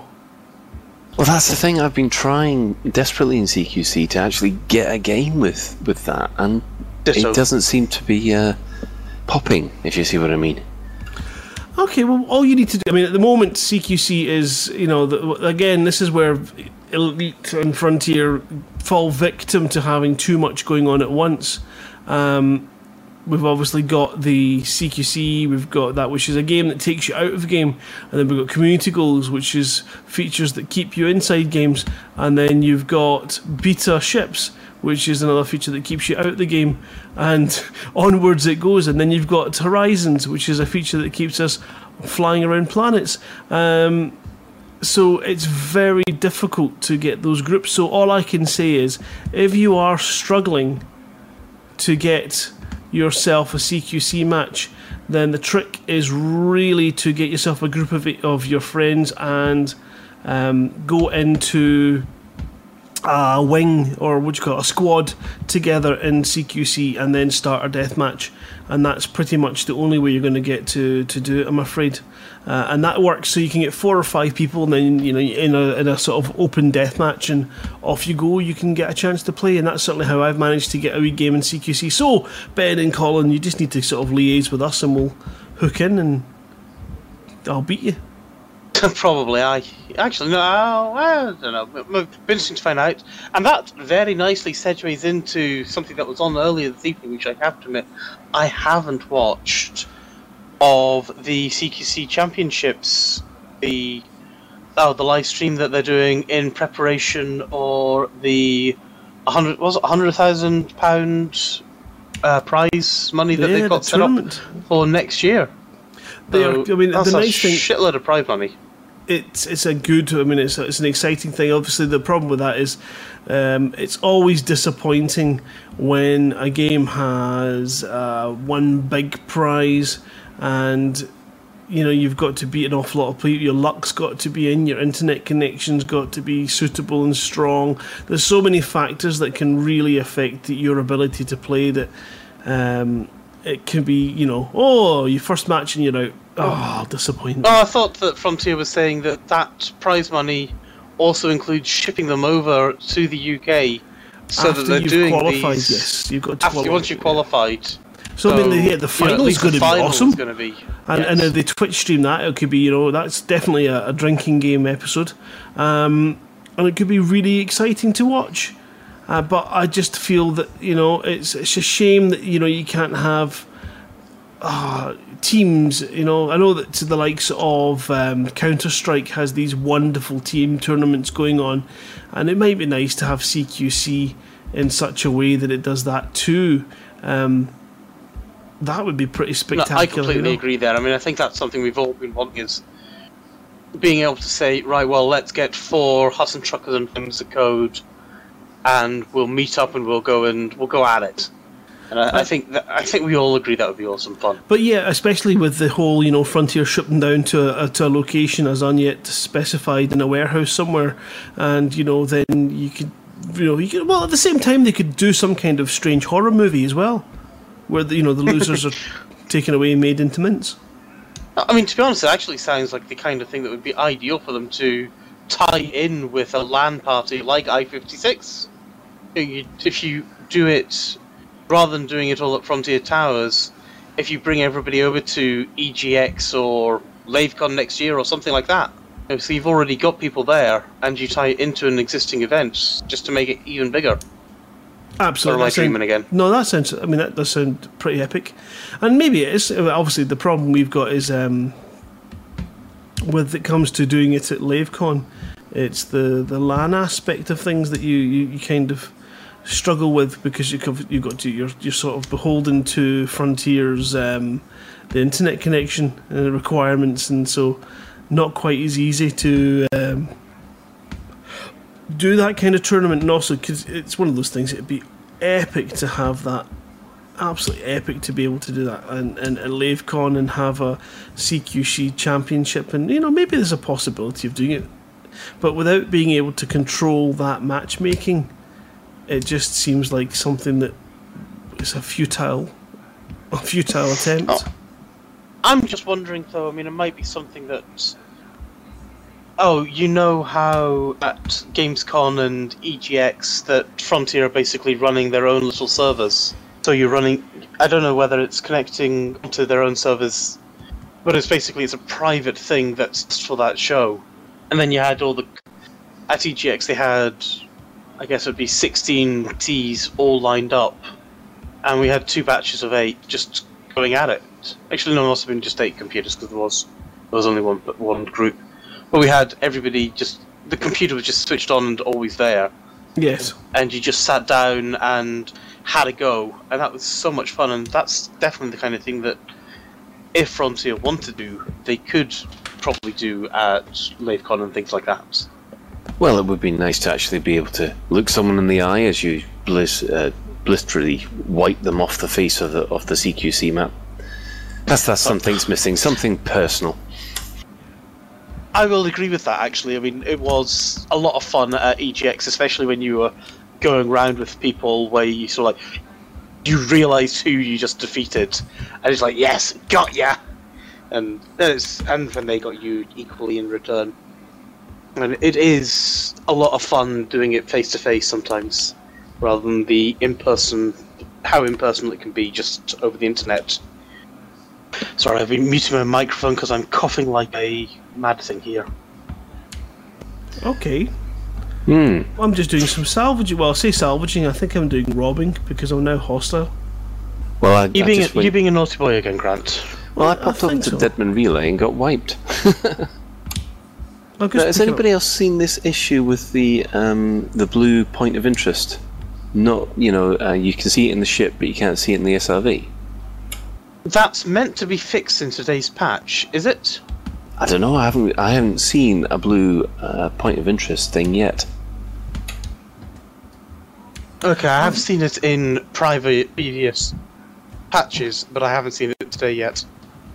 Right, now that I think I can talk again, I'm going to finish up with just a nice little fluff piece, I guess we could say, on somebody from Reddit by the name of Gatrus Socks or something like that, who's basically saying, I really regret buying Elite Dangerous. And he goes on to say, before buying Elite Dangerous, I was a happy man with a fair amount of money and very few things to spend it on. The only thing I was really saving up for was an electric guitar. That was it. I didn't need anything. And this Steam sale came on, and I thought, I might just play this game, play it for a few hours. It's only €12, so hey. So I bought it. I played it. I loved it. And then I started to browse the subreddit and see pictures of people and the hot asses. And I thought to myself, hey, that's cool, but it's just a useless peripheral. And then I look at more pictures, more videos, more reviews.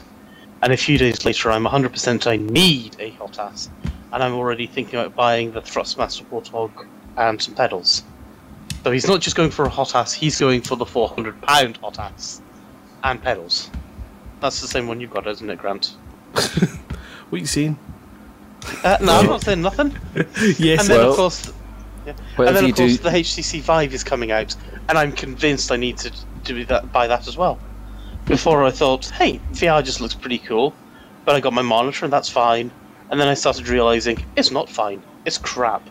I already went ahead and pre-ordered Elite Dangerous Horizons and the beta, and I even started shit posting on the subreddit.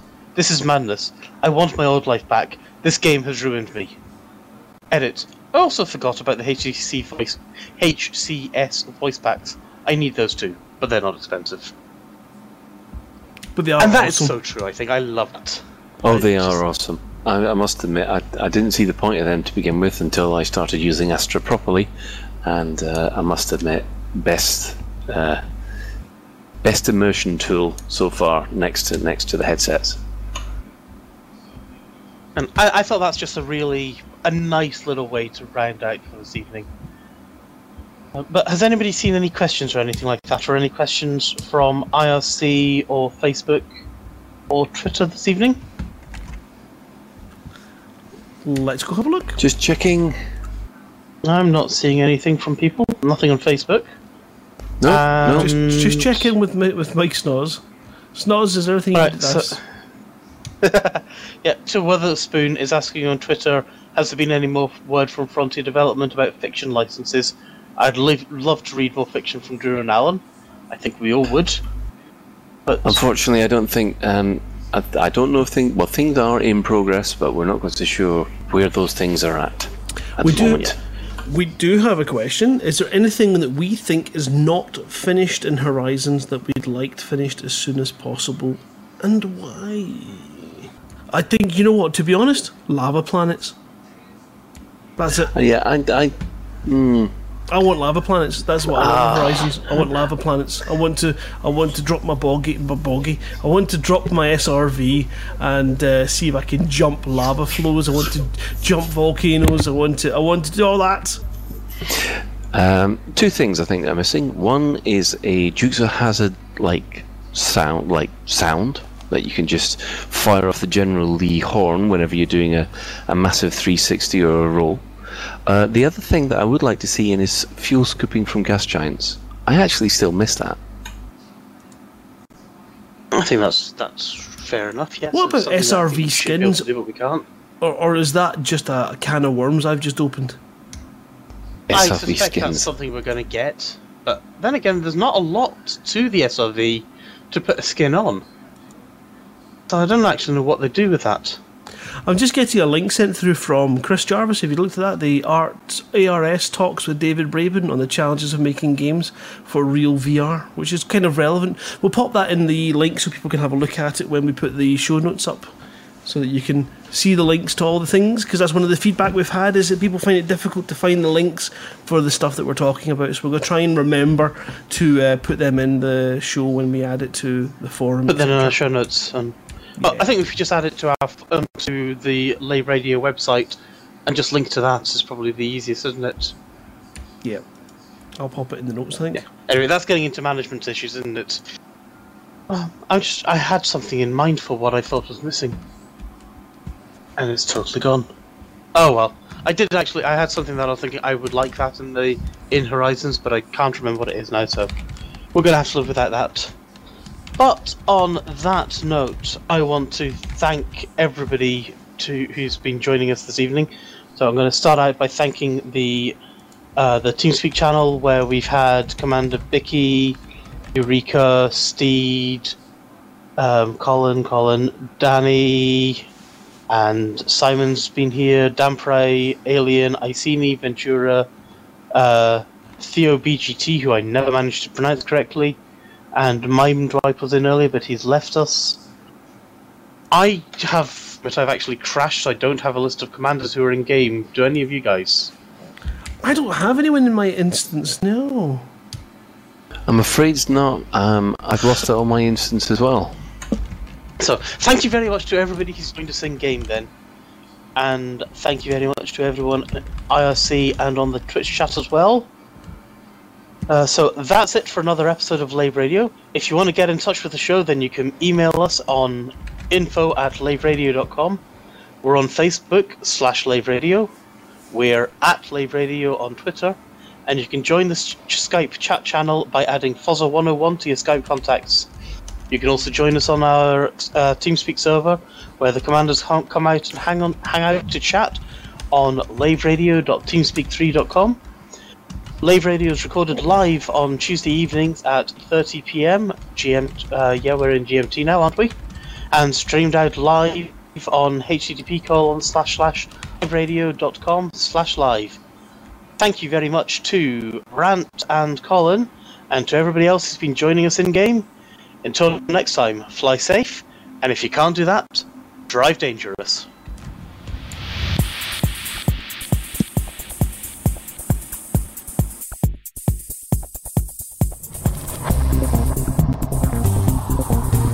Is your life like this? Sounds like someone having an orange inserted into them.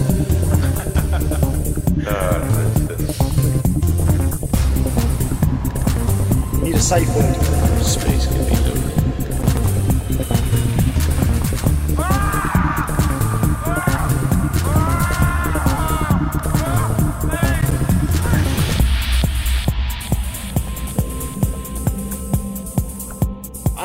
want to see the galaxy.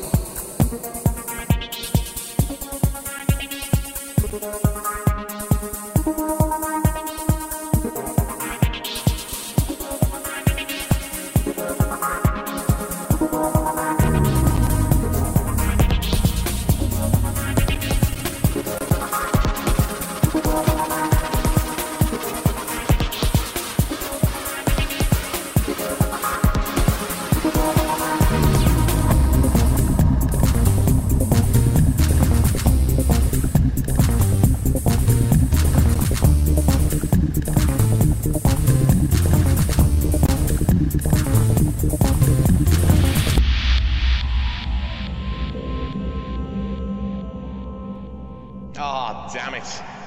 No worries, guys. Hold the fort for 2 seconds. I'll be right back.